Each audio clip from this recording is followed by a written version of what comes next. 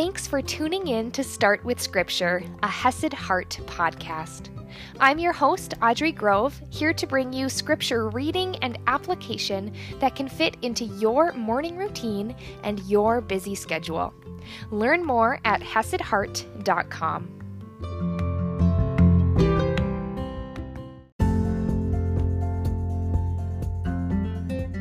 Good morning, my friends. It is part 2 today as we talk about the truth about authority and idolatry in God's Word. Yesterday was more or less a setup, the introduction that Paul had to this greater topic, this issue in the church at Corinth that he is addressing. And in order to fully understand it, to not misapply it, to not look at it through the lens of our culture and our time, we need to take a look at what was going on at the time of Paul. But before we do that, one thing I just wanted to clarify is that I mentioned feminism in the last episode, and I just wanted to clarify that the heart behind feminism, to gain equal rights and basically government respect, right, for women, that is wonderful. That, I believe, is very biblical.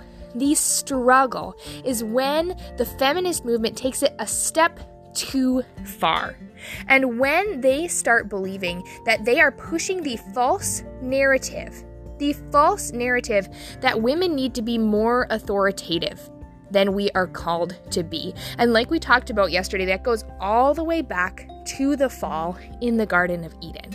So feminist movements are not inherently wrong. That's not what I was trying to say. In fact, they have done a lot of good. I think many people can look around and recognize the good that they have done, but they can, just like any other man-made thing, man-made movement, man-made group, they can take it too far. And so we as Christians need to be mindful of that and aware of that, because just like today, sometimes it gets taken too far.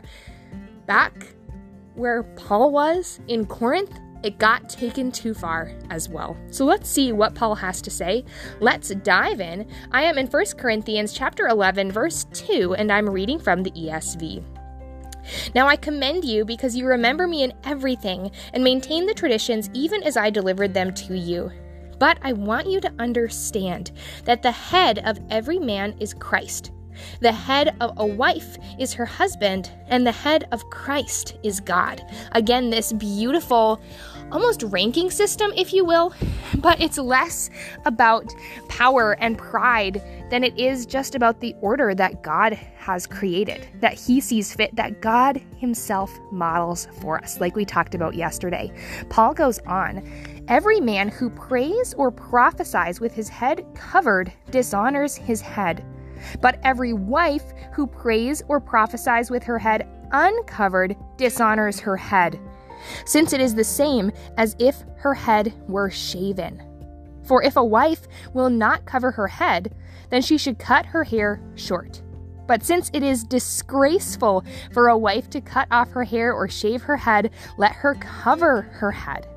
For a man ought not to cover his head, since he is the image and glory of God, but woman is the glory of man.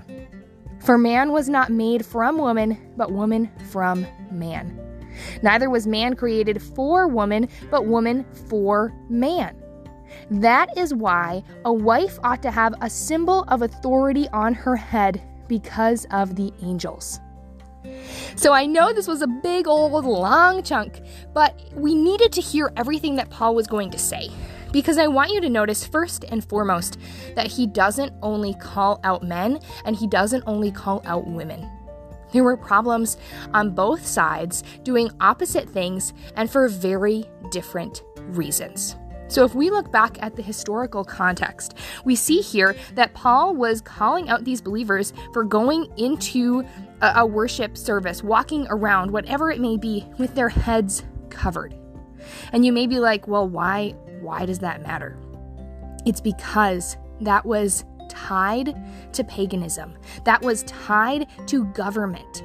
Augustus, he has, if you look him up and you look up Augustus head covered, you'll see what I mean. He has like these statues of him with his head covered, and this was like a cultural thing. It was used in pagan societies. It was used as the culture, and it could be seen as a symbol of status. And so Paul here is checking the men. He's letting him know you are idolizing status. You are idolizing fitting in rather than coming in and seeking the Lord. Now, the Old Testament actually does talk about head coverings. And so we know that this isn't prescriptive for everyone, every situation, because the Old Testament wouldn't have told us to do something that we shouldn't do. Does that make sense? I think it totally makes sense. So it's very interesting because God says he is made in the image and the glory of God. And because God doesn't want man glorifying the culture, God wants him glorifying him. That is why Paul is writing this, because these men were stuck in idolatry. And remember, this idolatry is basically just prioritizing something above God, prioritizing yourself in some way above God, trusting yourself or something else in some way above God. And these men, they were trusting in status. They were trusting in fitting in the culture above God.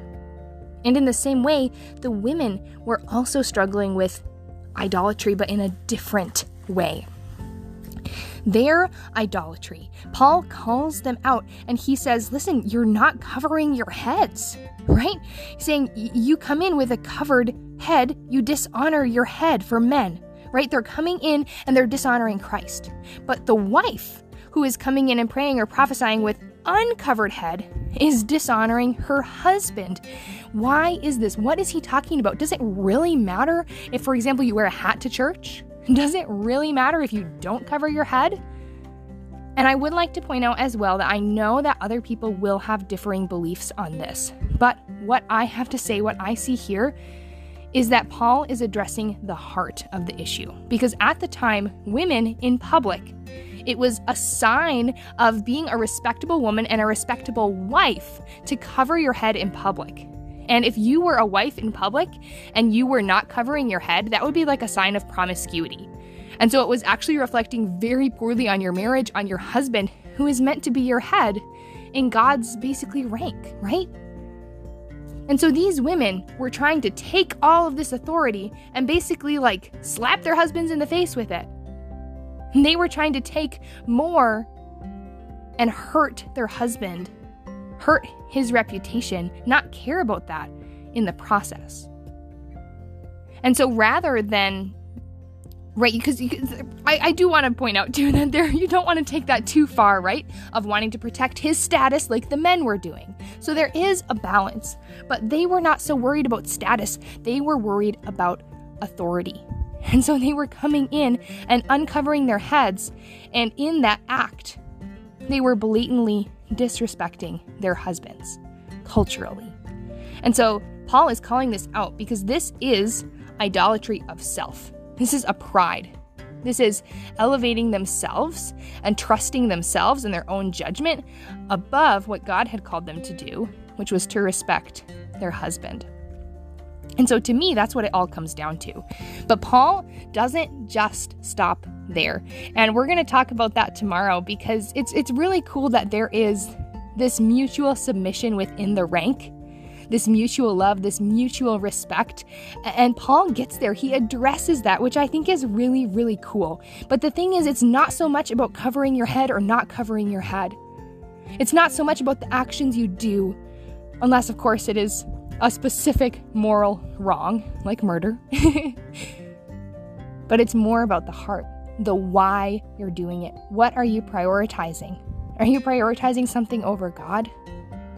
Are you following the way that he says that things should be? And God is perfect. Even if we don't get it, we have to trust that it's for our good because he is perfect, he is all-knowing, he is good, and he is loving. So why? That is the question. Why? Is there idolatry, a misprioritization in your heart, a mistrust in your heart? What is the heart behind the action? And you can ask yourself this for your own actions. And if you are having a struggle in a conflict, this is also a great thing to get to the heart behind a conflict as well. What's their why? What's your why? Check in with your heart, check in with Holy Spirit, check in with the Lord, and we're going to see what else Paul has to say on this topic tomorrow morning.